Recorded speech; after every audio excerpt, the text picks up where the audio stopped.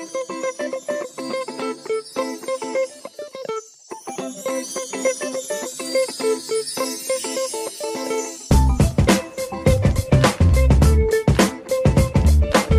Venters, welcome back to another episode of the Just Checking In podcast.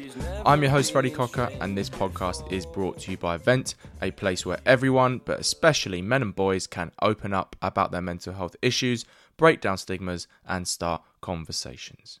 Each pod I check in with a special guest. We have a natter and a chat about all things mental health, as well as anything and everything else they are passionate about. If it helps that person with their mental health, we discuss it. My special guest for today's episode is a content creator and designer. Teddy Lange lives in his hometown of Bremen in Germany and came back to the town he grew up in after 10 years of living around Germany, Canada and the United States. He then decided to start content creating and created his own brand avatar, the bird Vogel. He spent the previous 10 years figuring out his life path and veering from things he enjoyed because of what he believed he should be pursuing due to societal expectations. In this episode, we discuss his professional journey from theatre to studying life sciences to business, right through to public policy and where he is today. We also discuss why he tries very hard to avoid falling into the category of internet guru, despite his coaching program offering fitting pretty much into that. Why he doesn't know the answer to living a happy and healthy life, but he wants to empower people to make their own decisions to find out for themselves. For Teddy's mental health, we discuss his parents' separation and the death of his father when he was 8 years old, his issues with self-confidence and self-esteem, his disdain for identity politics and being pigeonholed when he was studying at one of his universities, and a year of travelling he did by himself last year for his own self-development and to work on his attachment style. So this is how my conversation with Teddy Lange went.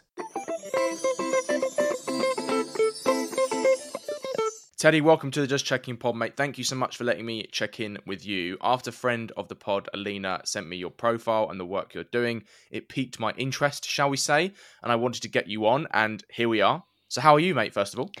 I'm absolutely psyched. I was so happy talking with you about recording this podcast. I have been in such good hands with you, so I'm absolutely psyched to go into all the questions. I love to hear that, mate. You've had a very interesting journey in life that's not without a lot of challenges, despite you saying to me off air that you hadn't been through any major trauma. So we're going to get all into that in this podcast. So without further ado, are you ready to start the show? Of course I am.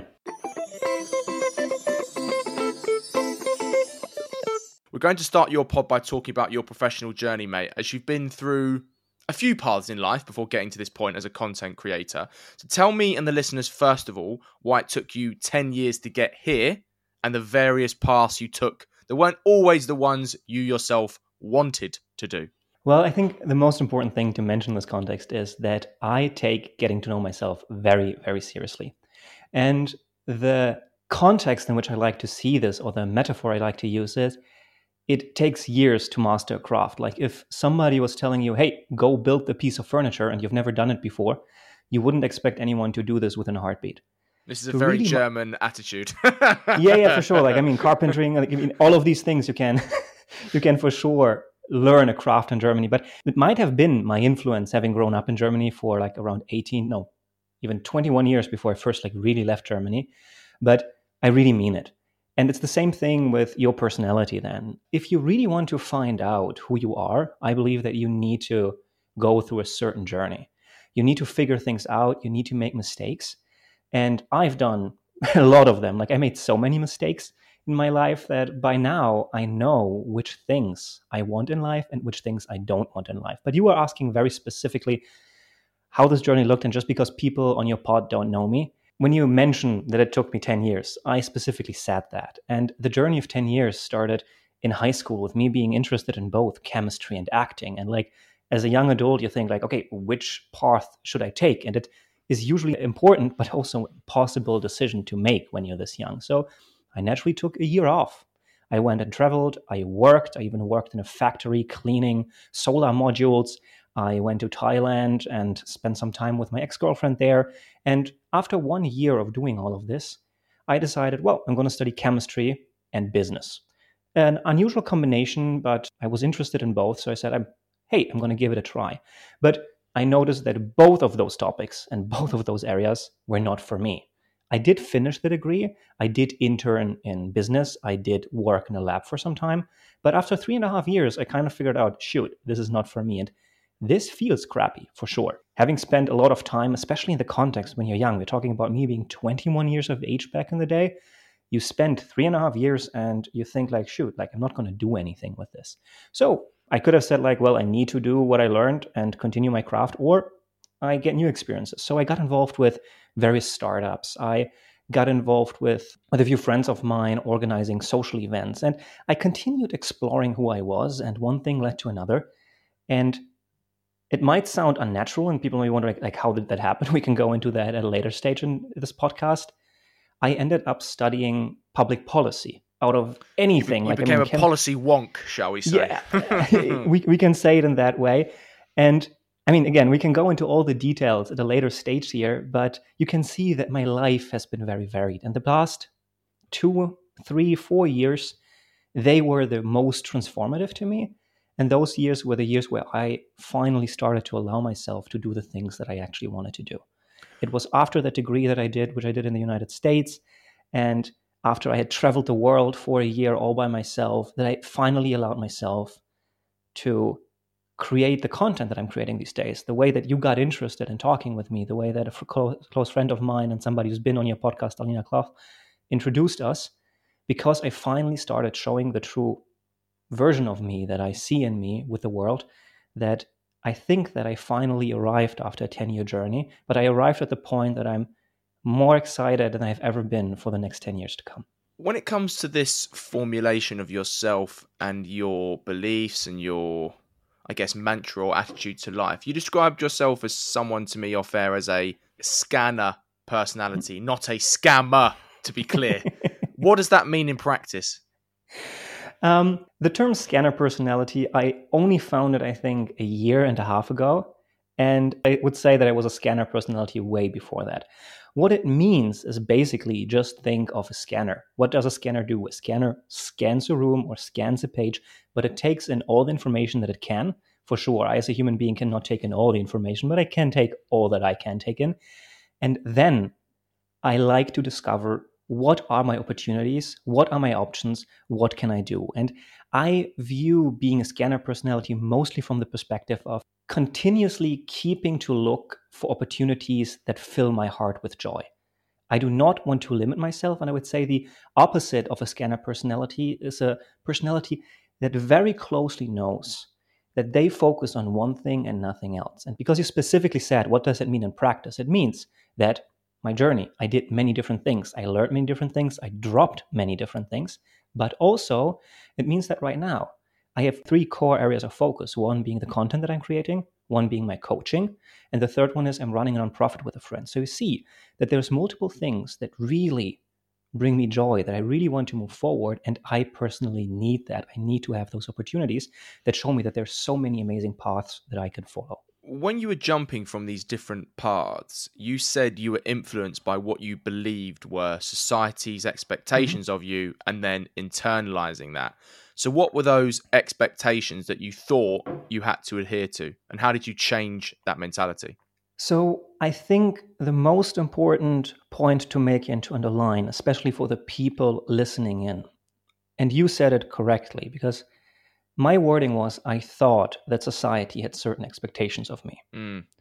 There were not necessarily any expectations that society really had. Maybe there were. I cannot tell you that. But it actually, especially from a reflective perspective right now, it doesn't matter. But back in the day, I thought society, whatever that term means or meant back then, I thought that society had expectations of me that I needed to fulfill. Yeah, needed with the emphasis on, yeah. Exactly. And I reflected a lot about that question, because off air, we also had a short conversation, and it was very clear that we're going to go into that question.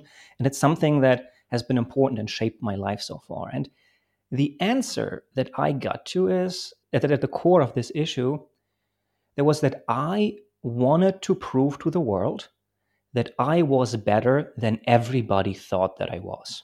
Why? I can share a story on this. So I think that makes it more vivid, because people really really resonate more with stories. And maybe there is somebody who has something similar. So when I was around 14 years, 15 years, something like that, I had an emo face. I don't know if this is still a thing. We all had an emo face. Yeah, but like I had long dyed black hair because before that I had very short hair. I do have long hair by now again, but it was like all boys back in Germany when they were young. They had short hair. They were kind of fitting into society, like getting back into like what I thought society was. And all of a sudden I was breaking out of this. I was having this long hair. I was wearing, what is the English word? Help me here with it, mate. The spikes, or what do you call those things? Like when you have yeah, choke chains. Choke chains. I was wearing choke chains and all of that. Like I was all in. And my family originally comes from Poland. Like we moved when I was very young. Very conservative. Very, very conservative. And I remember that there was an uncle of mine, more like a grand uncle. He was 65 years of age back in the day, I believe. And he saw a picture of me. Long hair, all emoed up, all black. I think I even had eyeliner or something. Guyliner, we used to call it. Ooh, yeah, I didn't hear that term. Like I grew up in Germany, so there was not a lot of English back in the day. It changed by now. But anyway, me with my guyliner, this 65-year-old, very conservative guy, as you picked up correctly, told my mom that I was worthless. That I needed to finally start being a man and that I shouldn't act like a girl. I'm not saying that this is my opinion, but of course, especially in a day and age, I'm 29 right now. I was 14 back in the day. Like some things have happened in the past 15 years in our society that this was more accepted, more normal. It was not that necessarily something spiked in society and somebody was like, oh, you old man, you need to change your perspective. Like it was no, like this experienced conservative old man said something. My mom tried to protect me, but in a sense, it felt to me that society thought like, yeah, this man is right. But I didn't want to accept it because it went into the person that I was, and I was still figuring out who I was. So why am I sharing this in the context of what the expectations were that I had and why I was trying to prove to the world that I was better than everybody thought that I was? This man attacked me in the core of finding out who I am. And I noticed 10 years later, or 11, something around, but at least a decade later, when I got accepted to my master university in the United States, the first thought that came to my head was, see, uncle, I proved it to you. Proved what, though? I proved to you that I can be better than you thought that I was. I am not this little stupid emo kid. I've achieved with my education more than your kids have achieved. Did that take away from the achievement, though? You weren't proving yourself right. You were proving him wrong. Of course, sure it did. Yeah. And it was a few years ago. Like it was 5 years ago, that moment. But it also struck me back then. Like it was not that I was thinking that and I was all proud, but I was just really, because it was at the beginning of my true reflection time, I was like, what the heck is going on here? Why is this the thought? I had an amazing achievement for myself. I should be happy. I should be joyous. And of course I was in some sense. But one of the first thoughts popping to my head is this old man who shouldn't have any influence on my life in any way. And this was one of the moments where I truly, truly saw how deeply this went. Let's talk about your content creation platform now and the brand that you've built. So the inspiration for it came from a 3-year period you mentioned that you spent getting to know yourself. Yeah. So tell me about these 3 years specifically and how they led to what you do now and also what you wanted to achieve with the platform. So to answer the first part of the question, the 3 years that were very crucial to my development, this getting to know myself, happened over the past 3 years, maybe 4 years. It doesn't matter how long it actually was. And you can clearly subdivide it into 3 parts. The first one I personally would call my meltdown phase. It was when I was 25, 26 years of age. It was when I was living in the United States. It was also in the midst of the pandemic. I personally was not in a good place, neither mentally, nor emotionally, nor physically. I was weighing 40 pounds more than I do right now, which is significant. I was lying on the couch and really questioning life and what I'm doing with my life. And what led to that phase is mostly me, again, coming back to the topic we were talking about before, trying to prove to the world in some sense that I am better than people think I am. There was no specificity to it. There was, sure, my uncle in the back of my head, but there was not a thing that was like, okay, I need to prove to this person that, I need to prove to this person that. It was very blurry, no clarity whatsoever. And how it looked is that I was giving up myself for work. Like I was studying full-time, I was working full-time on top of that, and none of this had a purpose other than proving something that I actually didn't care about. And of course, this overworking led to a point where I was deeply dissatisfied. And add COVID on top, I'm not the only person who had a huge reflection phase. A thought popped to my head that I cannot be lying on the couch all time. I cannot be watching YouTube videos on end. This cannot be my life. And I am deeply thankful that what I realized for myself at the end of this phase is that I needed therapy. And it is not that I am completely self-made and that I came to that conclusion. I'm very sure that it was especially the narrative that has changed around therapy. Many of my friends had done therapy. People were talking about it more openly, especially in the United States where I was living back in the day. And I was like, okay, I'm going to give this a shot because there is the path of me continuing to lie on the couch, not do anything, and kind of give up on myself because I am fully exhausted, or I'm going to try to resolve this. And this starting therapy was the moment where I actually transitioned into the second phase, which I would, if I needed to label it, call learning to make my own decisions. And the beginning of therapy, my therapist and I talked about a topic which you can summarize as process over outcomes.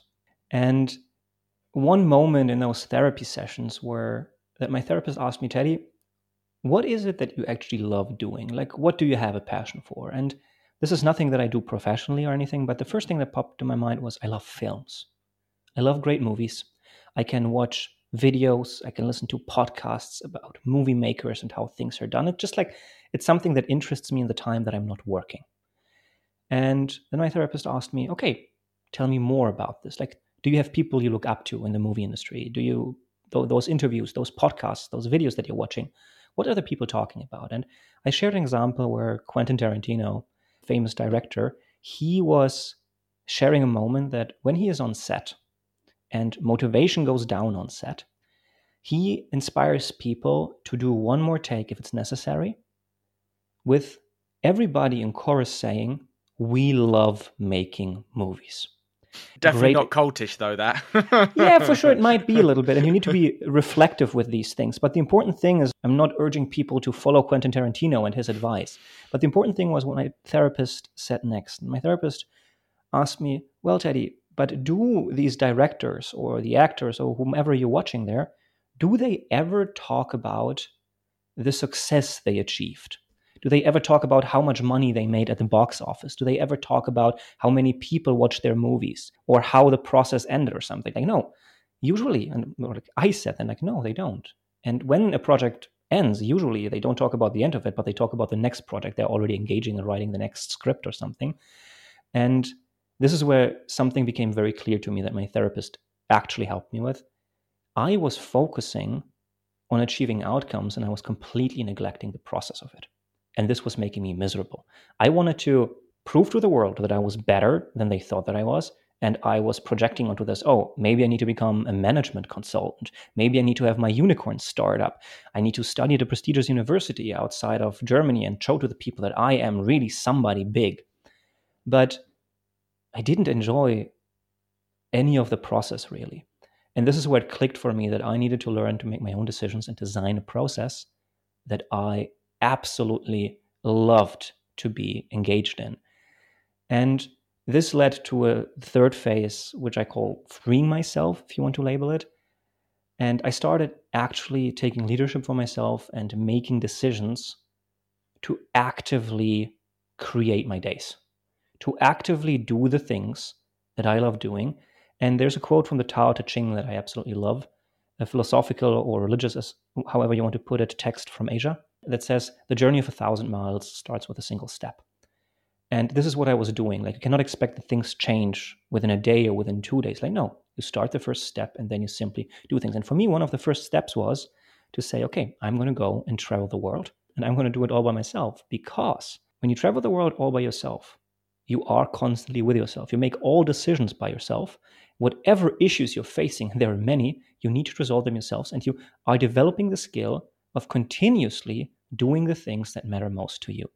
And this was the phase that was crucial to me right now, allowing myself to create the content that I care about, the content that you see on my Instagram, the content that you see in my podcast, the content that really inspires people to do what matters most to them, because I found out that this is what matters to me. And this is where I started enjoying the process. And this is where I started getting up on Monday mornings and being all excited about doing things. You said the two values that you want to express through the platform is freedom and something called, well, you call it a joy of life. So how you do that in practice? Because the second one can sound quite vague to a lot of people.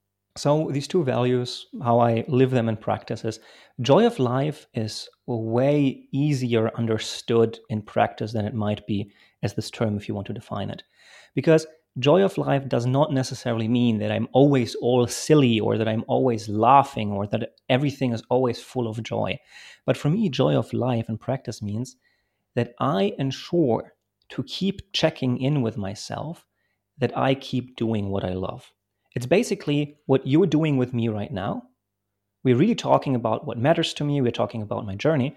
But rather than needing somebody to do that for me, I do this with myself. I keep myself on the path that I know is right to me. And of course, this changes over time. And I can only ensure that when I keep checking in with me. So this is how I live joy of life. Freedom means to me, mostly, to be very honest, freedom means to me the freedom of doing what I want to do. And it goes very closely with the scanner personality. So it's freedom of, not freedom from. So exactly. It is freedom of, not freedom from. Thank you that you're saying that. And I was reading a beautiful book very recently, by the way, because my definition of freedom changes over time. And I'm not sure that I could give you one right now. It is really more of a feeling and a guiding force. And I'm developing a clear understanding of it by the minute. But there's a beautiful book which is called The Courage to be Disliked. It's been all over. Yeah, I've vaguely heard of it. I've got a lot of books on my reading list, but I've not added that one yet. Yeah, I 100% recommend that book to people who are in a space where they have something, a feeling within them that something is not right. They don't know what it is. They kind of feel like they're not in the right place. Because it is a book that arrives at the definition of freedom that is hinted at in the title. It is okay to be disliked. The person that you want to be is the person that you are okay with. There's other alterations of this. There's alterations of this in the sense that you don't need to be the person who is liked by everybody, but you want to be respected, in the sense that you need to have integrity with yourself. And freedom allows me, and also reflecting right now, understanding it better again, allows me mostly that I do not fall for some uncle of myself thinking something of me and me then trying to change direction, getting aggressive within myself, but actually to allow myself to be free to do whatever it is that my heart feels is right. Through the platform, you, like you said, make videos, graphics, you've started a podcast, You've got a coaching program. Tell me about the videos first, because you can very easily slip into the category of life coach or internet guru. Doesn't help when you've got a man bun and a Jesus look about you. Well, I don't know if you have, but I think you haven't. You haven't seen me without my man bun. Like, man, then I look like Jesus, especially when I get out of the pool or something. So there's something for your imagination. I think the biggest distinction here to make is gurus tell people what to do. I ask people what they want to do. And I am in no place whatsoever to have cracked happiness. I'm in no place whatsoever to have figured out these are the 3 steps that you need to follow to live the happiest life ever. But what I learned in my own journey is that the clearer I get and the more action I take towards that clarity, the better I feel and the more I enjoy my life. So in my work as a content creator, in my work as a coach, but also with my nonprofit, I simply focus on helping people gain clarity. And this is also what my content reflects. I want to encourage people with my content to figure out what it is that matters most to them and to encourage them to think for themselves, to then make the decisions on what it is that they actually care to do. And specifically mentioning my videos, like, why am I doing them? Do I try to be a guru or something? Like, no, I'm enjoying myself. It feels authentic. I absolutely love it. I'm getting a lot of positive feedback from people approaching me. I also got a lot of negative feedback, especially from former classmates thinking, oh, like, why are you doing this stupid stuff? Haha, I found your phone number on the internet. Oh, like, what are you doing with this Vogel creature there? Which is an icon that I designed that helps me go through my content and express myself better. But it just feels right. And it feels so good to help people to start asking questions for themselves. As 95 to 99% of people do now, you also have a podcast, like I mentioned, called the Teddy Lange Podcast, which is a very original name. What did you want to achieve with it? And how do you make it stand out from the very crowded genre of mental health / self-development / personal responsibility podcasts? Yeah, you for sure, Freddie, must have seen a huge share of it and a huge chunk of it being in this business, having done over 200 episodes by now, which I absolutely applaud. Almost 300 now, closer to almost 300. now. So because I saw that they were counting like up to 200, so this is basically like with the people you have up to 200, the one-on-one conversation? So essentially I've done 200 and just over 200 classic episodes, but I've also got like 4 mini-series and I've done almost 80 of those. So I'm about 284 now. Wow. And man, I applaud that. And everybody listening in right now, like, this is an example of somebody doing what matters most to them. At least it feels like that to me. We haven't had so many conversations, but seeing your face right now, you must be in this for a reason that you feel intrinsically. But going back to the question, I don't think that 95% of people have a podcast by now, but I also know that you're in your bubble. And yes, I named it the Teddy Lange Podcast. And why? Like, what do I try to do with it? How do I stand out with it? Like, why does it even matter in the context of, like, I don't know how many millions podcasts there are, but there are millions of podcasts. There's millions, yeah. So when you look at the numbers, they change every day, but it is more than a million. There's a lot of dead ones after COVID, though, when people got back to having a life, and then so many of them dead. Yeah.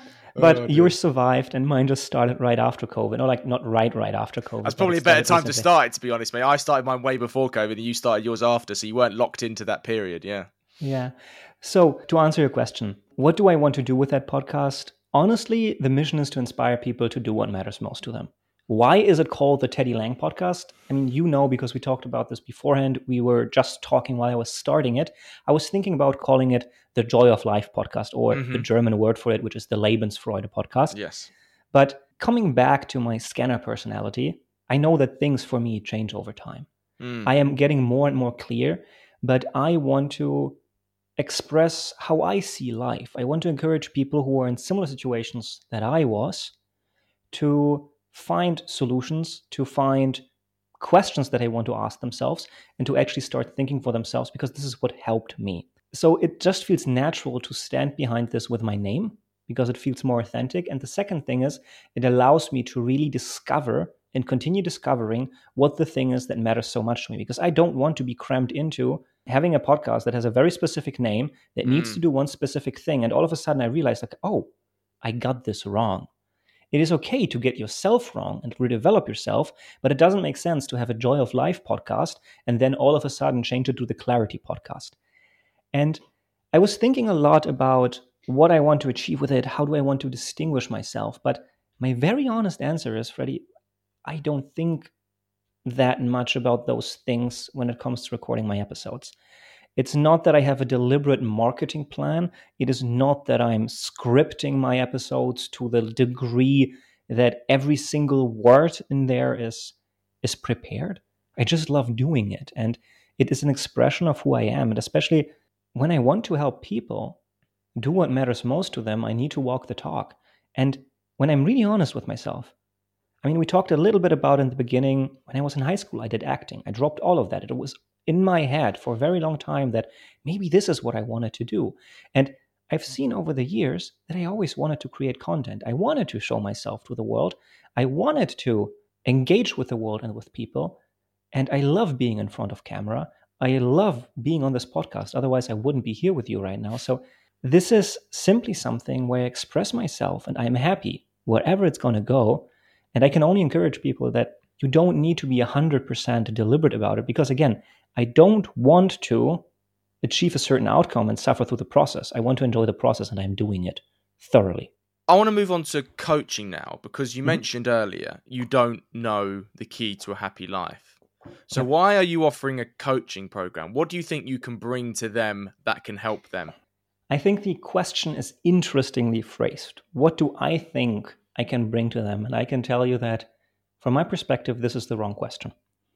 Because the way that I approach coaching and the way that coaches that inspired me to start this journey do it is never about what your coach thinks. So in my coaching, it is very clearly about two things then. And the one part is I do clarity coaching, and the other part is I do action coaching. And what do I mean by that? Like the programs that I design, for example, for clarity, they focus on really understanding what it is that you want to do next. It really focuses on the one thing that matters most to you. And the value that I provide, you can view it from three perspectives. If we are really looking at it, many people don't necessarily have anyone whom they can talk to openly about those burning questions. And I have gone through this myself. I was approaching people back when I was 22, 23, because I really wanted to have some deep conversations, and people didn't want to have those conversations. Or they didn't know how to do it. Yeah. Or they didn't know how to do it. And the second perspective is that maybe you have people, because there are people in my life for sure also who are amazing, who have all the depth and all the clarity, but I don't always know if they are the first people I want to approach about something. And if people in the entrepreneurial context where I work in a lot, it might be that you are thinking of leaving the startup that you are in. Maybe your co-founder is your trusted person, but do you really want to talk to your co-founder first, or maybe even to your partner or to a close friend about you making that big life decision? Because there might be many biases of those people to try to convince you of something else. So it might be that you have people that you trust and that you love, but you cannot trust them with this specific decision before you approach them. And the third thing that I can add here is my coaching in the clarity area is specifically meant in a way that we don't put a time label on it. I don't believe in buying 1 hour and we talk for an hour and then you have clarity. I think those conversations take as long as they need to take. And dude, it is hard to find people who are willing to listen to somebody for more than an hour. I mean, it's amazing that you're doing this podcast. Yeah. So it is amazing that you're doing this podcast, that you're giving people a platform. But usually people neither have the time for that nor have the skill. And I personally only developed the skill that I can listen to people on end.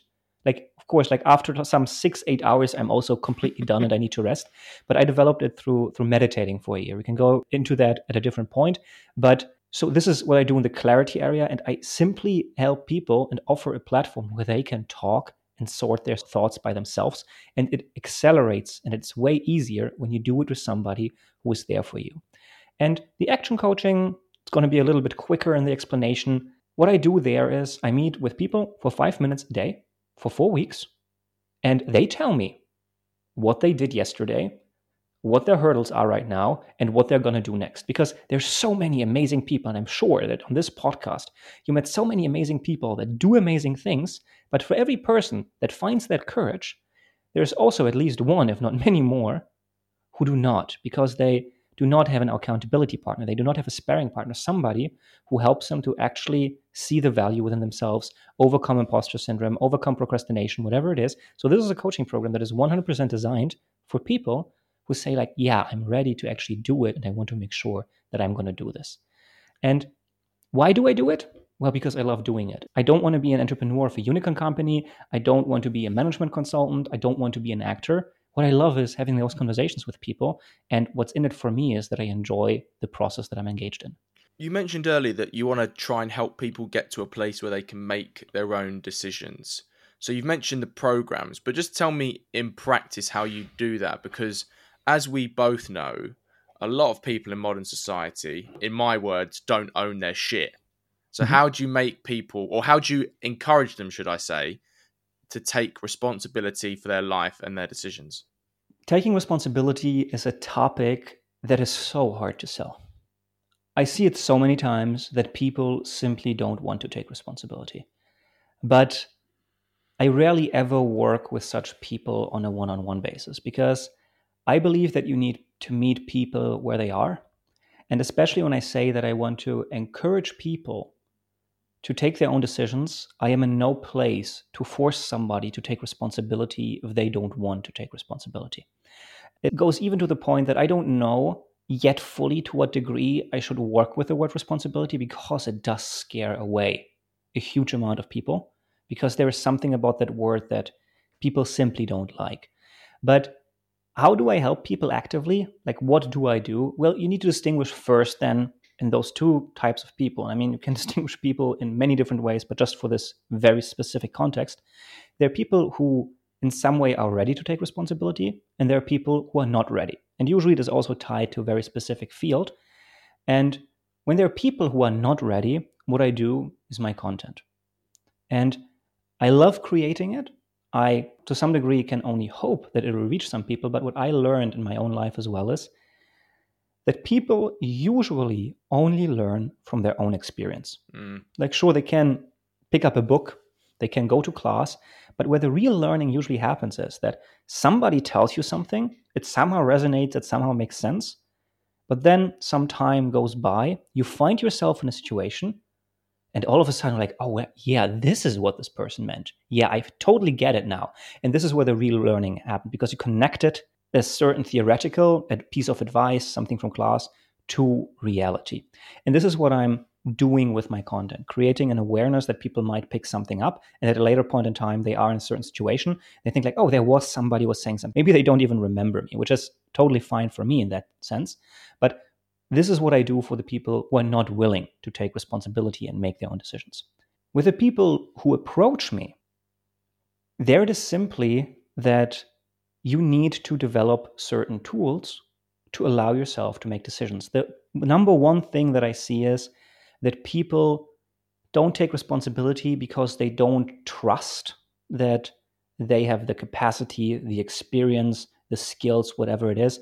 It's oftentimes tied to imposter syndrome. I don't think we need to go into that into very much depth because there's so many articles about it. I'm sure that you talked with people about it in this podcast. So everybody listening in here, just go through all the other episodes. I'm sure it's going to come up many, many times. But what people need to do, and what I specifically do with people, is I help them to design specific tasks that they really do, where they prove to themselves that they are actually capable of doing things. Like, you need to see it for yourself. You need to learn from that own experience as well, again, that you are capable. And you do this, as I said before with the quote, the journey of 1,000 miles begins with a single step. You learn this step by step. If you want more on this, I can only encourage the people here to go over to my podcast, because I recorded many, many episodes already that are coming out throughout December on decision making and how you do that, how you can apply tools, and how you actually find the courage to take leadership and responsibility for yourself and the things that matter to you. But to go into them to depth here, I think it would take up way too much time of the people that are listening in right now.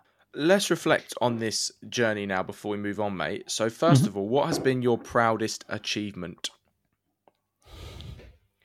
I have a twofold answer to this, and I really love this question because it feels so simple, and my answer is also so simple, although it took, I think, those 10 years that we were talking about in the beginning.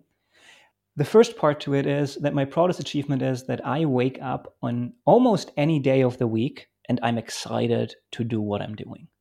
And this has not been the case for a very long time. And the second thing is that actually the question doesn't matter that much to me anymore. Because again, for me, it is not about a certain achievement, a certain outcome, a certain objective that I reach. But for me, it is way more about enjoying the process that I'm engaged in. So yeah, these are the two things that I am most proud of. And as a final question, what has this professional journey from acting to science to business, policy, and now content creation taught you about yourself? Yeah, also a very interesting question. I think I here want to speak to some of the listeners that constantly feel like they can't do the work. Because I know the feeling that you are engaged in an employment context, that you are in some project, that you are in university, and you continuously try to get something done. And everybody around you, it feels like they are good at this thing, but you are not. And you feel that something must be wrong with you. Everybody is telling you need to do the work, but somehow you can't get yourself to actually get it done. Because what I understood, starting many things and then again dropping many things, is that it is not that I am not willing to do the work. It is not that I am naturally inclined to procrastinate or anything. I am willing to do the work, but I need to find out what the specific work is that ultimately inspires me. And ever since I found that, which is mostly my content creation, also my coaching, but really mostly this content creation, it is just amazing. I want to do the work. So I learned about myself that when I really allow myself to focus on the things that matter to me, I am so excited to do the work. And I can almost say that I overcame procrastination to a very high degree, and also the imposter syndrome that I suffered from. We've talked all about Teddy, the content creator. Now I want to go deeper and talk about your own mental health journey, mate. So I ask all my special guests this question on this topic first. Take me back to early life in Germany, teenage years, and looking back, were there any early mental health experiences you can pinpoint? Who's the Teddy we meet here? Who's the Teddy we meet here, and any early stage mental health experiences? I think what really shaped me, and I wasn't aware of it for a very long time, is for sure that I have grown up with a single mom, that my father has died when I was very young, that I also didn't have any other male figures in my life. For example, my grandfather also died when I was very young. For the very first years of my life, I grew up mostly with my mother and my grandmother, and there were no real male figures in my life.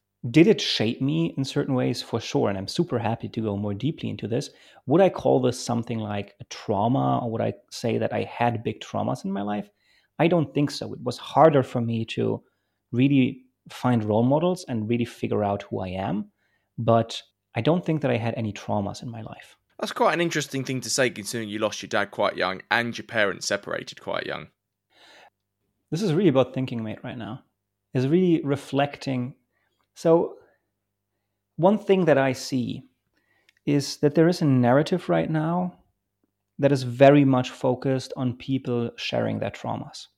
And I encourage that. I think it's good when people reflect on those things, when they find the courage. And I think it's deeply empowering also to many people, because if you live through something that is deeply shaping and changing you, maybe even shaking you up, I encourage people to share that trauma. But I also believe that people who have not had those traumas, we have equally valid opinions, we have equally valid perspectives, and not everybody needs to have a trauma to kind of have a place in life. And I don't know why I do not classify my dad dying when I was young, or not having a male figure in my life, why I do not classify this as a trauma. I'm also not a psychologist or anything that I could give you and hand you a definition of this, but this leads me a little bit back to the book that I was mentioning earlier, The Courage to Be Disliked, because the premise of it, and I can only encourage the listeners who resonate with this, who think about, well, do I have a trauma? Don't I have a trauma? Should I have a trauma? To read that book, because it is based on Adlerian psychology. Adler was a contemporary of Freud, and we all know Freud. And Freud telling us, oh, we need to dig back into our childhood and we will figure out everything there is about our personality, and then your entire life will make sense. Adler was taking a different perspective that has not been as accepted, but I find extremely interesting, because what Adler is saying is, we take our past and we then decide what we make out of it. Of course, it is a little bit more complicated, but that is also the reason why some people who go through an immense trauma classify it as that trauma and break down completely. But some people have a very similar story, but they interpret it in a completely different way and become a fighter for nobody else suffering through this. And in this context, it's also important that you classify something as a trauma or not. And for me, Sure, it has impacted me, but it is not something that I am uncomfortable with talking about. It is not something that triggers many emotions. Not having had a father and having had many people die when I was very young, because it was not only my father, it was also my grandmother, it was also close friends in our family. All of this, sure, has shaped me in some way, but I believe that for whatever reason, I, as a kid and by now, chose that it makes me stronger and that I have certain understandings of certain things. Why it was that way, I don't know. I wasn't there sitting as a 3-year-old kid and say, like, oh, the death of my grandfather will make me stronger now, or, oh, that my parents separate and I don't see my father for the next 5 years before he dies at age 8 will make me stronger. For sure, I didn't think that. I don't associate, or the word trauma doesn't do anything for me. When you were in that period, you didn't have many, if any, male role models. You also didn't have any siblings to lean on. And a lot of children who go through divorce or go through parental grief, the bond I find that they have with their siblings is very strong because of that. So how did you deal with the possible isolation or even loneliness that comes from being an only child at that time? I don't know how it is in the UK. I know how it is in the US and how it is in Germany. I think we all heard the term helicopter parents. Mm-hmm. And we do live in times that are safer and more secure than ever before in history, although there has been a rise of protecting your nuclear family. There has been a rise of protecting your kids, especially in the United States, that everything revolves around there is this perfect harmonic family, we do things together. And out of this results that kids in the United States are brought to school by their parents and are usually then being picked up, and everything revolves around this family. It's not like that in Germany, and it has not been like that when I was a child. From a very early age, I think from grade 2, I was walking to school myself with my friends, like down the street for a kilometer or zero point 0.7 miles, however much that is. But it was very natural for a kid to be independent in some way, that the parents were not around all the time. So just to understand that I wasn't alone all the time, I was required to basically fill my time by myself to some capacity. And still, I need to add to this that not having had siblings, not having had a father, also, I mean, sure, I did have my grandma, but my grandma also died when I was young. In the end, it was my mother and me. And it sometimes felt the two of us together, sometimes it felt the two of us against the world, but this is not enough for a child. Like, you cannot simply focus all your attention and love on your mother. And also, when you grow up with a single mom in this situation, my mom needed to work. Like, she needed to provide for me, for herself. She also needed to have her life to some degree. And I think that I am very guilty of having taken away a lot of her time. But well, she made the choice as well there. But I think what happened for me is that my understanding of family is very different than the one that people, or most people, would usually jump to. I never had that nuclear family. I never had that father. I had my mom, who I dearly love, and I needed more people. So I naturally made friends. I naturally spent a lot of time. I remember, like, there were so many sleepovers at friends, or friends coming to me and spending sleepovers at our place. And it was mostly that I was looking for people whom I could be close with. And this went on until today. In a relationship context, like romantic relationship, there were many hurdles around that. But in a friendship context, I think that was deeply empowering to see that family doesn't need to be defined by bloodline. I mean, many people these days struggle with, oh, there's this one person in my family, I absolutely hate what they're doing. They are so bad for my mental health, but they're family. I need to love them. I need to actually do everything to save them. I don't want to get into your space of your decision making, but I don't necessarily understand that, because I oftentimes think, well, if that person wasn't your family, you would have long already cut all contact to them. Do you not understand it because you didn't have it? I think it might be. like I think that the thoughts that come to my head, and those are thoughts, this is nothing that I'm advocating for. I'm really just right now reflecting here with you. The thoughts that I oftentimes have is, well, why is family such an important thing? Well, when I think about, okay, I mean, it makes sense to many governments to really push the idea of family, because what do families do? Families provide for each other. And it takes away from a government then needing to take on certain roles. And this helps the government, because what the government does is the government serves the people, finds out what do the people need. The people need to be there for each other. Oh, families, an amazing tool for people to take care of each other that we need to do less.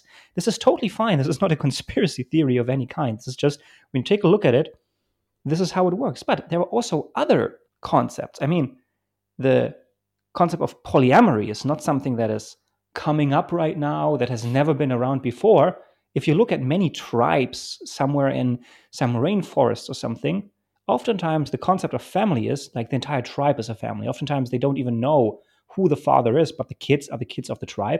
That's more like it takes a village to raise a child, literally.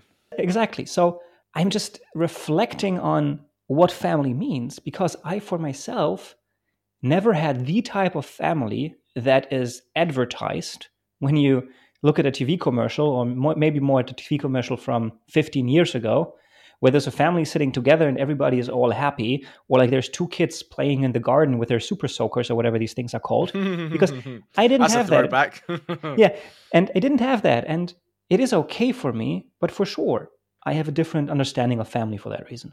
Did you not feel a desire to build one for yourself despite not having it? I think for sure. I think that's the reason why I consider many close friends of mine, or many is the wrong word, like the few close friends that I consider close friends, why I consider them a family, why I would do literally anything for them as long as we keep that friendship up and as long as our values keep matching all throughout life.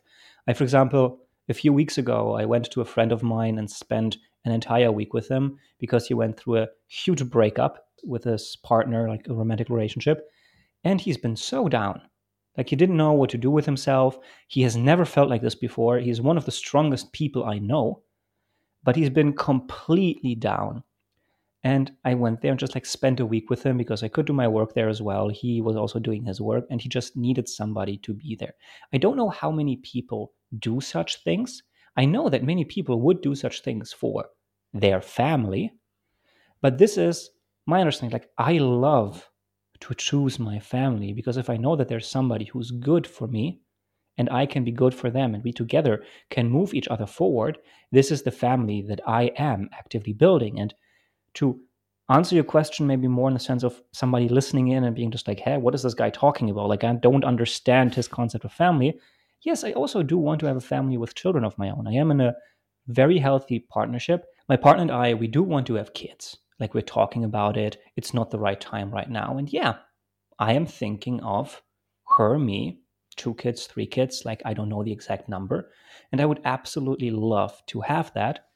But maybe it's going to be a little bit different than the idea of a nuclear family. But I'm not at the stage right now that I 100% know what this is going to mean. I want to move on to something that you've faced in your childhood, in your adult years, and you're still getting a grips of, which is self-esteem and confidence. Mm-hmm. So when did those issues start? How did they manifest in your mental health? And how have you tried to get a grips of them? I would absolutely love for you to maybe jump in at some point if I get off track a little bit, because this goes deep down into my childhood. And it's very hard when you really reflect to stay on track with these topics. I think the first thing that comes to mind is life feels tougher when you're different. And this is especially true when you're a kid. Because as a kid, you cannot make a lot of sense of all the things that are around you. And this is what you're actually trying to do. You're trying to make sense of everything that is happening. And if you're getting signals that you don't feel in, that you're different, that is tough to bear for a child. And 3 things that were very much shaping me as a child and that were pushing me also into the, oh, this kid is different, were 1, of course, not having a father. Almost everybody else did have a dad. Maybe the parents separated, but there was a father most of the times. At least it was like that in Germany. Like, I know that you mentioned that a big issue right now that is facing many boys is fatherlessness. We can go into that massively. a little bit deeper. But as a kid, you also like, you don't look at statistics. It is not that you think oh, there's me, there's these other 3 kids, we don't have dads. Oh, and those are the kids who have dads. And actually, yeah, it's 30% or something. I don't know the number. What you see is there are other kids and they feel in the majority in your perception, and you see yourself as different. 2 other things were, I was a migrant. I came from Poland to Germany when I was 3 years of age, and that also makes you different. Especially, I didn't speak a word of German before my first day in kindergarten. And the third thing is, I was overweight as a child. This is also something that puts you into a bracket where kids can make fun of you. And yeah, low-hanging fruit was the saying we would use in England. Exactly. And I volunteer in the local planetarium in my hometown in Bremen, simply because I love it. I've done it for many years, and always when I was here, I did it. And I love doing children's shows there. And I had one actually yesterday where there was a kindergarten group doing some vacation program.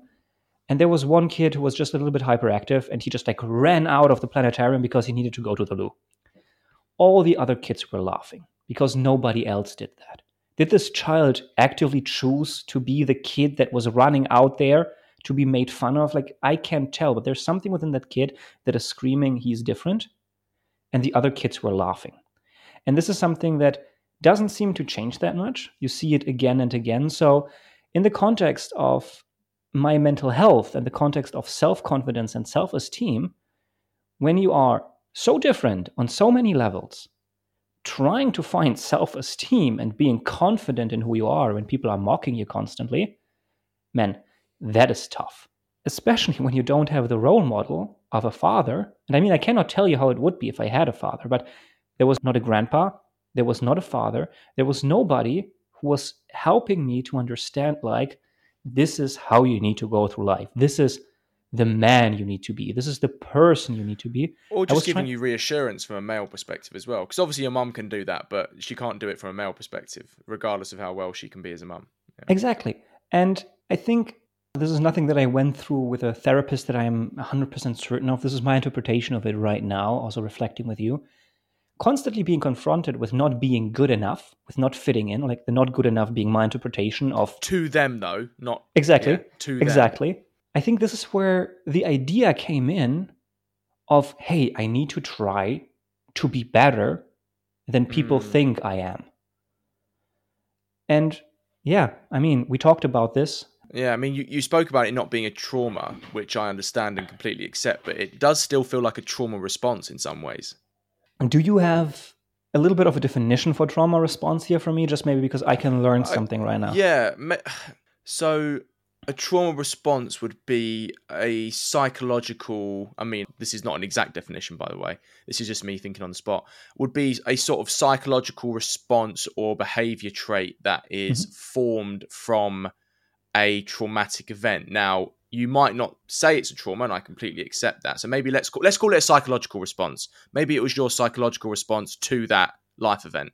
I absolutely love that you're saying this, because I think the response, and maybe I need to rethink the word trauma. Maybe I think that a trauma necessarily means that there is a negative feeling and attachment to it, but maybe that doesn't need to be. Maybe there was a trauma, and maybe I need to learn more about it. Like, I'm very inclined to do that. But I think that no matter if you call it a traumatic response or a psychological response, my response was I was prone to doing what people were telling me, although I hated it.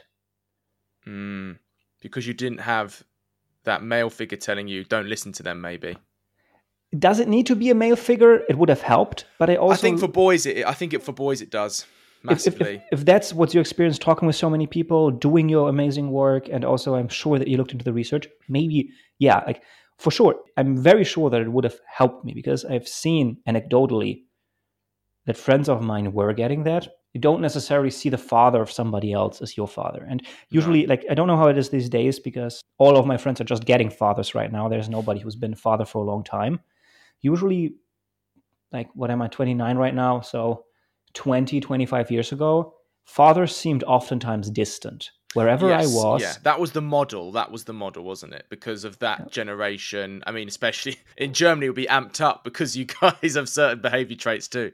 But I think, yeah, the boomer generation, and then before them, the silent generation, they were called the ones who fought in World War II. The men were much more stoic, and the men were perhaps more emotionally distant because there wasn't the space for them to be open about their emotions if they wanted to. And also because of the way that the division of labour was done, perhaps they felt more pressure to work because less women worked. Therefore, the women were looked to more as the emotional provider, whereas the men were looked to as more of the financial provider. So there was that division of labour. So yeah, there's many different factors I would assume that, played into that. I would like to add one thing because I think it might be interesting in the conversation moving forward, and also knowing a few of the rapid questions you like to ask towards the end. I think one thing that manifested that is so opposite to many of the experiences of kids who grew up with both a father and a mother. From the first day of kindergarten, when I was 3 years of age, until the end of kindergarten, where I was 6 years old, almost even until the end of elementary school, I only had female friends. Interesting.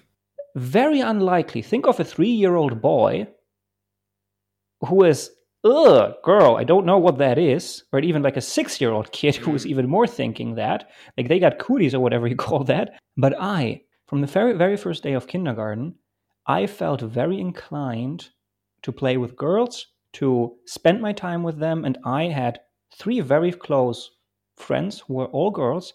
There was no other guy. Of course, then the mothers were taking care of us. And my entire surroundings were almost 100% female. It only started in grade 3 of elementary school that I was being invited to somebody having a birthday party, like a boy, and he was inviting the entire class.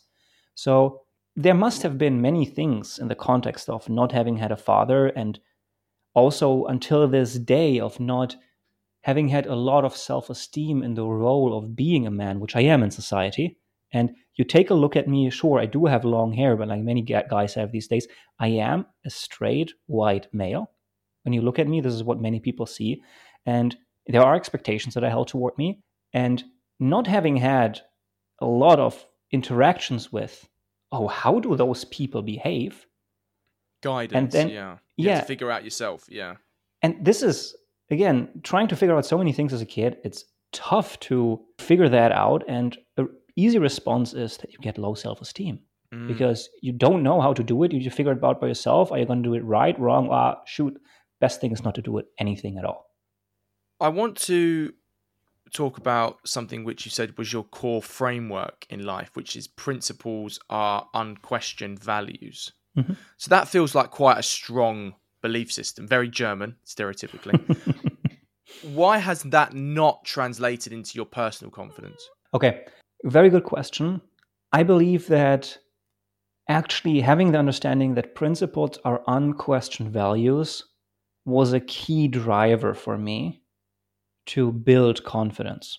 So it was the foundation. Okay. Exactly. So it is not something like you don't go around being 18 years old, 20 years old. Like maybe if you are Greta Thunberg and you're trying to resolve the entire issues of the world, we'll applaud you for doing that. But you're not going around as a regular 18 or 20-year-old having that understanding. And I can also only encourage anybody listening in, especially being maybe 18 or 20 years old. I know that it sounds annoying, but understanding certain things takes time. Like that's how it is. You see over and over again that some people come to certain realizations at similar ages. And this was a realization that I did not have before I think I was 26-ish or so. But what do I mean with principles are unquestioned values? Principles are usually defined as certain norms or standards that people in society adhere to. And what you hear people say oftentimes in the context of principles, which really bugs me, is, I do this out of principle, or it has always been this way. So it's fixed. You don't like the fixed part. I don't like the fixed part. And this is why I say principles are unquestioned values. You could also say unreflected values. I'm not going to go into the definition of values here, because usually when you go into the definition of values, you go into ethics and integrity, whiwhich are crucial parts of values. Yeah, that's a whole rabbit hole. That's a whole rabbit hole. Yeah. But what I mean is that it matters a lot to me to not simply do things in a fixed mindset, but whenever I do something that is of importance. Of course, like when I do a grocery list, I don't care that I have principles how I do my grocery list. But when there is something important, working with a client, creating my content, I want to continuously keep reflecting if what I'm doing or what I'm saying, also in this context, because oftentimes things that are labeled as double standards are not necessarily double standards, but you apply a different framework for a different context, that I keep reflecting if the foundation, the guiding forces of what I do, if I can stand behind them, if I can reason for them. And an exercise that I started doing, and I do it usually every 3 to 6 months, is I sit down, it usually takes me an hour, and I write down decisions that I made throughout the past 3 to 6 months that kind of stuck with me in my head. And for that reason, it's usually bigger decisions. And I write down what the guiding forces behind those decisions were.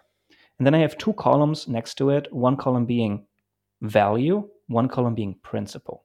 And I label them. I label them as a value if I can reasonably stand behind this. If there is a reasonable, logical path that I can be like, oh, this is why I decided this way.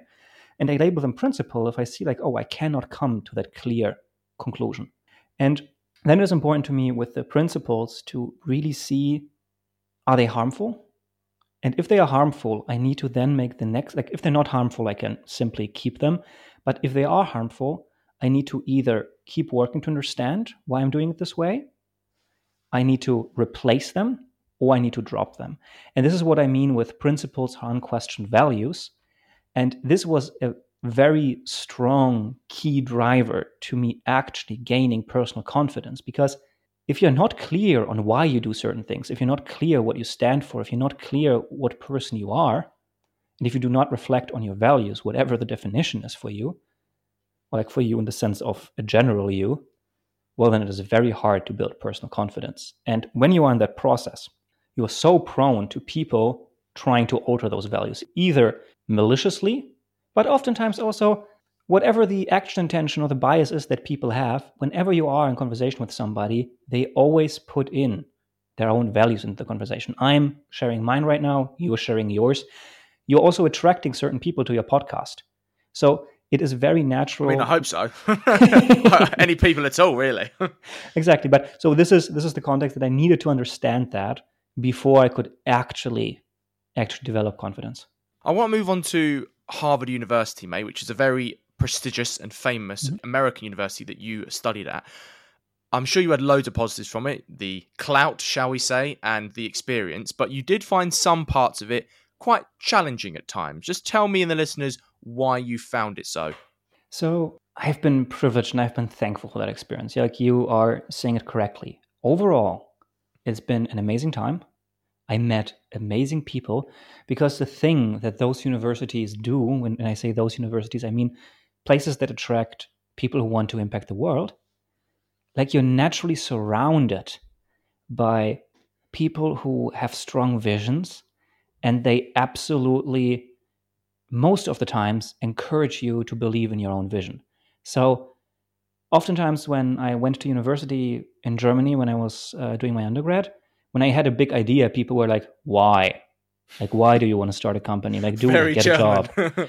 Yeah. But the thing that happened in the United States was I gained a lot of confidence, because when I said that I had a certain idea, people automatically assumed that I'm going to do it, and they tried to help me achieve that. So this is the overall beauty of those places that I experienced. But those places naturally attract leaders with a proven track record, leaders who care for something very deeply and have done something towards that. And similarly as with me, similarly as with you, similarly as everybody who takes leadership for something, you have opinions. And some opinions are stronger, some opinions are more subtle. And for that reason, the challenging part regarding my mental health that I'm in retrospect also thankful for is that when you are in a place where people have very strong opinions, it is very easy to get into conflict. And what I was assuming before I went was, wow, I'm going to be learning from people with different perspectives. But some people don't come to class to learn. Some people come to class to teach at no matter what cost. And I'm When you always say wondering... teach there, I think you mean more like impose. Exactly. Yeah. Thank you for saying it more clearly. And I was always wondering, like, why are you spending this amount of money to force your opinion on other people instead of learning and instead of trying to come together? I'm very happy to go more deeply into it. I'm very curious what other questions you have here. But to summarize my core issue was that the people that I met were not only challenging me, but at times, because I was sharing my opinions, I was developing my personal confidence, because I was saying the things that mattered to me, were trying to shut me down. And this was something, if you are in the context of developing your personal confidence, which is very tough to deal with. And we're not talking here about like 3 days of that happening. We're talking here about the majority of my experience of my master's, which was 2.5 years. It very much sounds like to me that you A, didn't like identity politics, and you B, didn't like the strain of illiberalism. I'm not going to call it woke because it's just a catch-all term now that people on both sides use to mean nothing.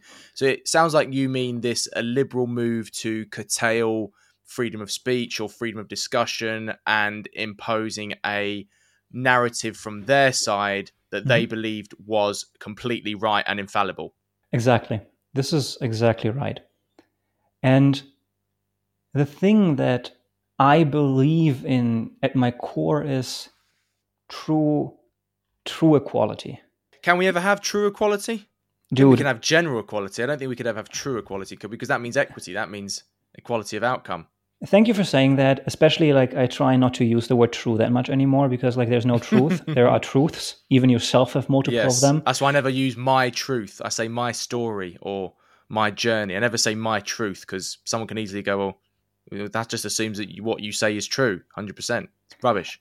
Again, learned something. Thank you. And I honestly, just because it makes sense to mention that right now, I'm so thankful for your questions because, like, we talked beforehand. You also gave me the chance to have a peek into the conversations that we're going to have.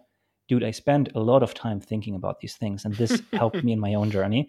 So this entire conversation and also everything that went into it, like, you are helping people who are on this podcast to get more clear if they take this seriously. So thanks a lot. Let me maybe go a little bit more into what really happened and make it a little bit more, get some plasticity visceral. to it. Yeah. Give the listeners some context. So when you have people who, let's take one step back. Harvard University is in the United States. So this is something that people first and foremost need to understand. Sure, it prides itself with having many international students. And I think 50% of our class was from all over the world, 80 countries, but still 50% was from the United States. And it is located in the United States. I did a degree in public policy, which is even more prone to focus on what is happening within society. Yeah, for the listeners who don't know, Harvard/Yale is the equivalent of like Oxford/Cambridge in the UK. Thank you for saying that. I don't really know if Harvard is the Oxford or Yale is the Cambridge or the other way around, but that's how I would compare them. I would leave this up to the listeners doing the research. I don't want to make any statements of this. I know that, no, never mind. I'm not going to go into the beef that there is. But the thing that I actually do want to go into is, so you need to understand that this was set then in the United States with a strong United States focus. And the United States have their issues. Like, this is a country that, this is my personal opinion right now. This is how I view it. The next thing, very important, I did not do a policy analysis, but this is how I experienced it. And this is what I heard from many people studying with me that they agreed on. When you look at the political landscape on the national level, it is usually that you have two parties only that are very opposed. You cannot really vote for anyone else. Yes, you can, but they're not going to get in. It never happened in the recent history. Like, you have the Republicans and you have the Democrats. I fall on neither side. I am truly just none of my business. But what usually happens is one term, the president gets in, they enact all their policies, and they're being reelected, they keep doing, and people get upset that something is being done that they don't like, and all of a sudden, all the people who did not vote, who didn't like something, start voting for the other party. And after 8 years, a new president comes in from the new party. The thing they do in their first term is they try to get rid of everything the person before them did. Then they're being reelected, and then they implement their policies. People again get upset, and it is a circle. So it is a pendulum that swings slowly but heavily. And this is, of course, reflected in the everyday conversations. And if we go back to having strong leaders, and maybe that is the wrong term, having strongly opinionated people, because if they're really leading... Yeah, let's do that. That's a different question. And if somebody of you is listening to this that I had my issues with, I'm super happy. Come on my podcast and let's have those conversations, because everything I'm sharing is, again, my personal opinion. But to, again, add a little bit more plasticity, for example, I believe in positive change. I do not believe in negative change. For scientific reasons, for experiential reasons, for psychological reasons, it is very hard to be against something and create something of value out of this.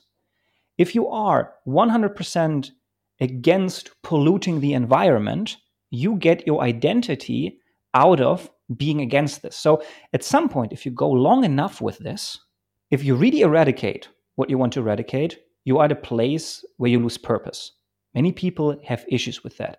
The second thing is that when you are coming from that place of wanting to destroy something, you come from a mindset of destruction, not constructiveness. Like, you don't try to do something that builds something new, but you are coming from a place of negativity and demolition. And this shapes the way that you are working. And also, many of the movements that are going on in the United States, I don't want to name any specific movements because I'm not an expert on any of them, but just fire up Google, just look at like the news on politics in the United States, and you will find many of them. Many of those movements try to overthrow current systems and blame certain parties that are in power. And I'm not saying that they are not in power. And their approach is to try to overthrow them, to blame them, oftentimes aggressively. Like, look at all the riots that were going on in the United States. But the people who are in power, the people you hate so much, they are in power. And they are in power for a reason. And it is very hard to get somebody out of a place of true power, because usually they worked for it. They set up certain things that will keep them in power, because most people who are in true power, the one thing they ensure is that they stay in that power. So if you don't have power whatsoever, trying to overthrow them, like, you're not doing yourself a service. Most movements, if you look at history, that really did change, or that really did help change a society, came from a place of peace and a place of collaboration. They oftentimes went over generations. And if you really want to make a change, collaborate with the people who are in power and understand that it will take time. And I know that, personally know the feeling that you want to do things more quickly, that there's so many important things and it needs to change right now because you are suffering from it, other people are suffering from it. But it is not necessarily that this approach will help you. In my opinion, and what I've seen many times, is you're even wasting your time. And I'm kind of wondering if you want to ask a follow-up question, or if I should just go on here, because I can go into a very, very specific example of what happened to me. Let's do the example and then we'll move on. So, a very specific example that happened to me. I was in the United States during Trump's term. Like, I was in the United States during the time that Joe Biden was running against Trump. And Boston, where Harvard University is located, or more Cambridge, this is the town, but like, it is around Boston, is a very liberal bubble. Like, you have many people who very much fall onto the democratic side of things. And I was wondering, while being at this prestigious university that is really a gateway to the world, where you can have conversations, reflection, where there's so much amazing research coming from that shapes how society thinks about certain things. One thing was kind of odd to me. We're talking about the election, but the only side that I'm hearing from is the pro-Joe Biden side. The side that is pro-democratic, but I never even once, for a very long time, heard in the context of classes, in the context of things that were going down in the hallways, I never heard anything about like what pro-Trump people were thinking. And it was not that I didn't see how he's shaken the country, but I still believe that you need to include both sides. And I think it is a natural question to ask, and I went public with it within the context of classrooms, within the context of like the hallways where there were conversations, that I would like to add the perspective of the people who would vote for Trump and why they would vote for Trump. On the one hand, because you can then understand it better, and even if you're against that path, well, you can gain a lot of knowledge from that. But on the other hand, this is how, in my perspective, you include people.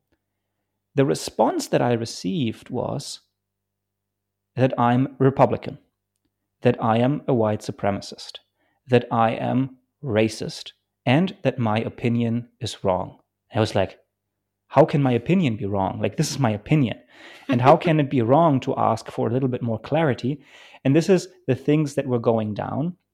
And to close this up, this was deeply troubling me because we were talking about it that I was developing my own self-confidence during that time.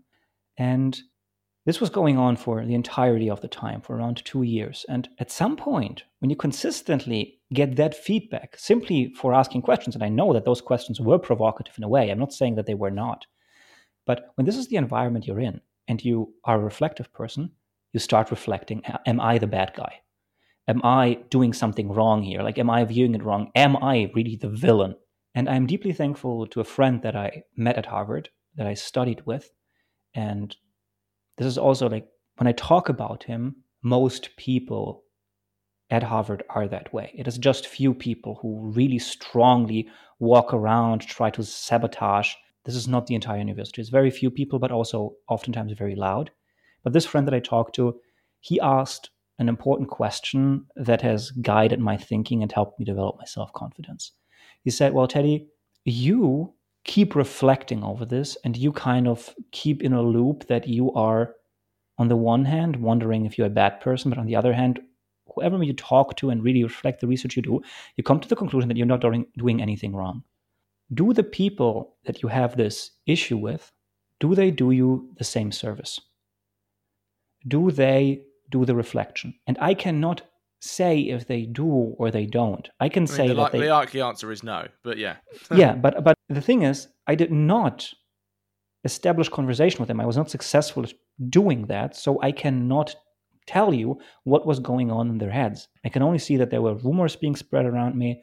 I can only say that there were people really trying to sabotage me in some way and shut me down. But this piece of wisdom was invaluable because by now I know I can only encourage anyone who's listening in right now, if there's something that you strongly believe in and you've reflected upon it and you, again, with the best integrity and values and ethics and clarity, come to the same conclusion, but there's people who tell you that you're wrong, well, if you've done that reflection, keep going your path and don't think because people are opposing you, especially when they do not do the same reflection that you are doing, well, everything is right with you. Keep going your path. Before we reflect, I want to briefly go back to the story you told about you traveling around Europe and Asia in 2022, because before this, you were in relationships which you invested a lot of yourself and your identity into. You said you were very attached to them. Would you say you had an anxious attachment style back then? And how did you, if so, reach a secure attachment style after you came back? I can answer this with 100% yes. I did have an extremely insecure attachment style. If we think a little bit back about it, like I grew up mostly with a single mom. And I did a lot of reflection also during those travels that my mom, as much as I love her, will be gone one day. And the first thing that comes to your mind, if you are an attached person, is like, shoot, I'm going to be all on my own. There's not going to be anybody else. And I made a very deliberate decision that I didn't want to be in relationships for a certain amount of time. It was like around 3 years because I was very attached to my ex-girlfriends. I was kind of maybe seeking a similar relationship that I had to my mom, in the sense that there's somebody else that I can be very close with, that But if not my too mom is, close with. Yeah. yeah, Yeah. that if my mom is gone, then I'm not going to be all by myself. Like, there was a lot of anxiety driving my attachment. And it manifested in such unhealthy ways. It manifested in me believing that whenever somebody broke up with me, that they were not seeing the good person that I was. They were not appreciating all the love and sacrifice I was giving towards them. And what kind of effed up mindset is that? Like, in a relationship, by now I understand that both people need to come from a place where they are in a very good relationship with themselves, and then they support each other, then they are there for each other, but they also live their own lives. But I had a focus on absolutely sacrificing myself and 100% having somebody to not be alone. And this is not the right motivation for any type of healthy relationship. A big moment as well during your traveling experience seems to be around a visit to a Buddhist monastery. So why was that moment so important? It's only been a week that I went to this Buddhist monastery. I overall spent around a month in Nepal and was hiking also the Everest Base Camp Trail, which was also deeply transformative. But the entire time in Nepal, especially this monastery, they were amazing. And the number one reason will sound like something that many people have heard, but not many people do, and I encourage you to do it. It was a week where I was completely disconnected from the outside world. My phone was gone, my computer was gone. There was only three things that I was actually doing. I was learning about Buddhism, I was taking care of my substantial human needs, like sleeping, eating, and the third thing was there were so many moments where I was just sitting with myself. And these days, I can speak from my experience, but I believe it to be universal for many people. We constantly seek distraction, and it's so easy to get entertained. Like, after a hard day of doing work that you might not even care about that much, you get home and you distract yourself with watching a Netflix show or whatever streaming provider you're using. And we constantly distract ourselves from having the important conversations with ourselves. And the monastery was the place that taught me to sit with my thoughts, that taught me what happens if I do not necessarily have the distraction to be like, oh, I don't want to go deeper into that rabbit hole, but to really see what happens when I think things through. And sure, meditation, learning how to properly meditate also helped me. But I think overall, what it did to me is it allowed me to be at peace with me sitting somewhere and actually thinking. And as we reflect on your mental health journey, mate, similar question as before first. What has this mental health journey taught you about yourself? In some sense,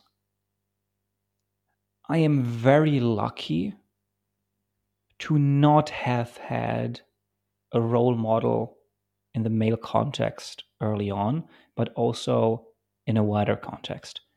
Because I am very happy that I did not take on certain traits, that I did not form certain values simply because they were lived for me, that I saw somebody else living. But as tough as it was and as harsh as it was, I had the great opportunity to develop my own guiding compass. And I am extremely grateful that I went through all of this, that I reflected many of these things, and that I know that I am the guiding compass and I can decide what I want to focus my life on. And as a final question, if Yeah. you could go back and talk to the Teddy who had lost his father and was on his own with his mum, the Teddy who was tired of identity politics at Harvard, or the Teddy who was about to start this content creation platform, but questioning whether it was the right path, in air quotes, what would you say to him knowing what you do now? I think at any point of this journey, no matter where I would jump in, I think the thing that I would tell myself is, you're on the right path, buddy. Because many times it is that way, and we talked a little bit about it before, that You need to make your own experiences. And also, I was in no place at any of those points in time to necessarily understand any of the wisdom that I gained by now. So I wouldn't want anything to change, not in the sense of amor fati and being stoic or anything, but like, no, this path takes time. And if I had talked with myself, I would have told myself, you're on the right path, buddy. And I can just wish that it would have made me a little bit calmer and less anxious about the entire journey.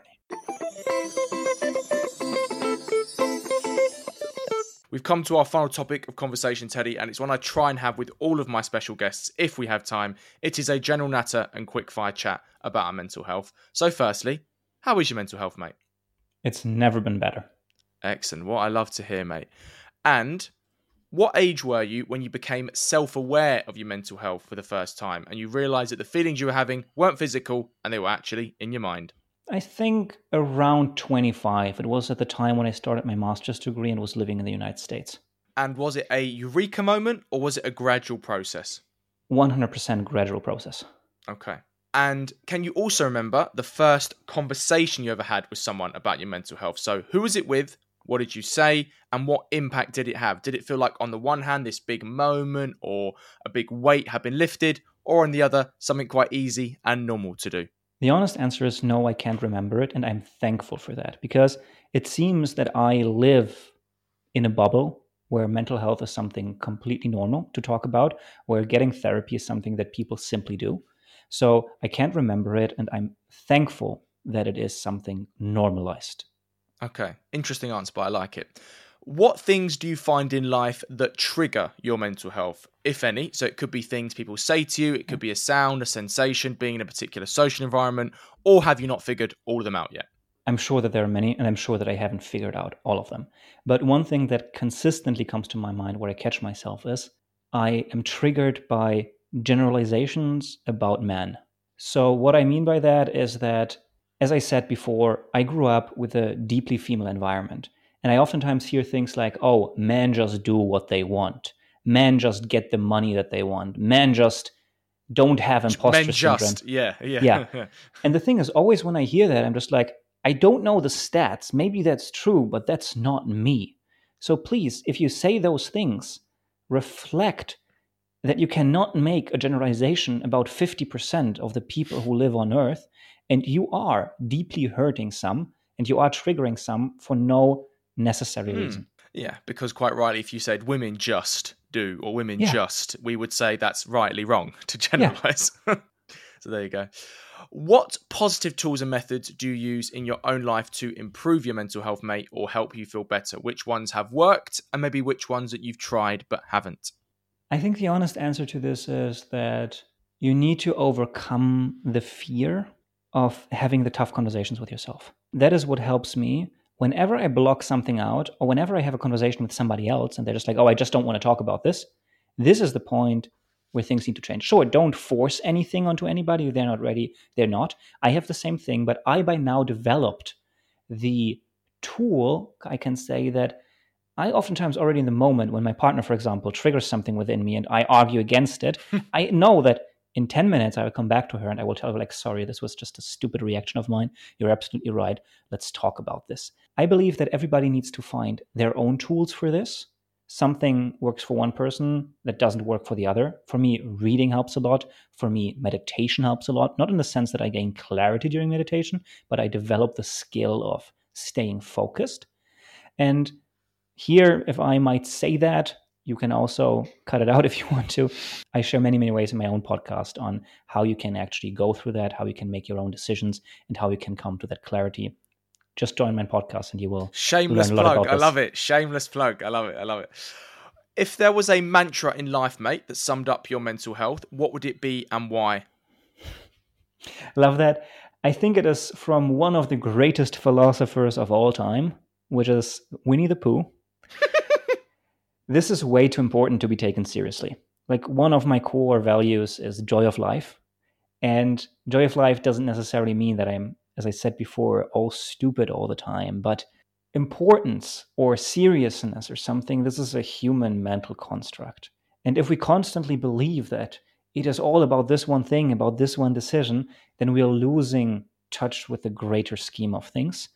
And no matter what you're working on, it is only as important as you believe that it is, and figure out if that is it. So tell yourself when you work on something, this is way too important to be taken seriously. I thought for a second you were going to go, I love honey. I was thinking, where's this going? Winnie the Pooh, philosopher. Right, okay. I've got 2 questions left, mate. The first one is, what do you love about yourself? There's 2 things. The one is that I, by now, grew into a role model for myself. This doesn't mean that I think that I'm doing everything right, because again, principles are unquestioned values, but I can come to myself when I collected all the information on important decisions, and I know that I will come to the conclusions that are necessary for me and also for the people that I lead. So I am deeply thankful that I can see myself as a role model for myself. And the second thing that helps me with staying grounded, though, is that I am an empathetic person.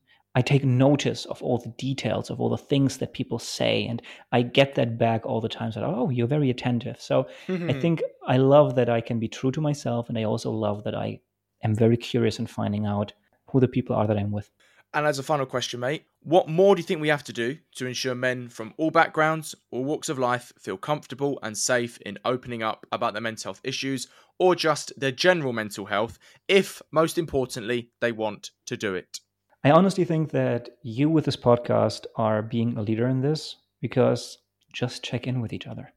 If you ask somebody how they are and the person says fine, dig a little bit deeper. Of course, don't go too far. If they don't want to open up about it, well, they're not ready for it. But in this example, if you're asking somebody, how are you? And they say fine, and you ask again and they're not ready, somebody else might ask it. Or you do it again a few weeks from then and show people that it is totally normal to check in with each other and to have the important conversations and to be down at some point.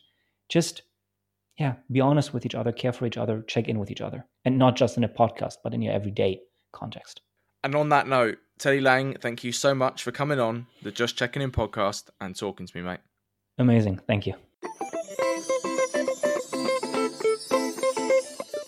Well, that's all we've got time for on this episode of the Just Checking In pod.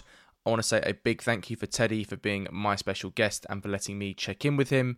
And of course, I'll put a link to Teddy's website and his social media channels in the show notes if you want to find out more about all the work that he does.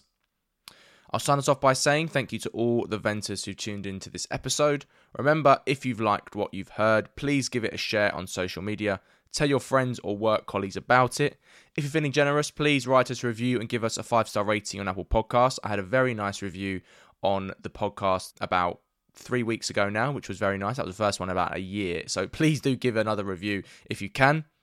If you like what we're doing and want to support us further, please do consider supporting us by going to patreon.com/ventshelpuk, or you can make a one-off donation to our GoFundMe or buy a Vent t-shirt. All of those links are on our link tree. That's linktr.ee/ventshelpuk.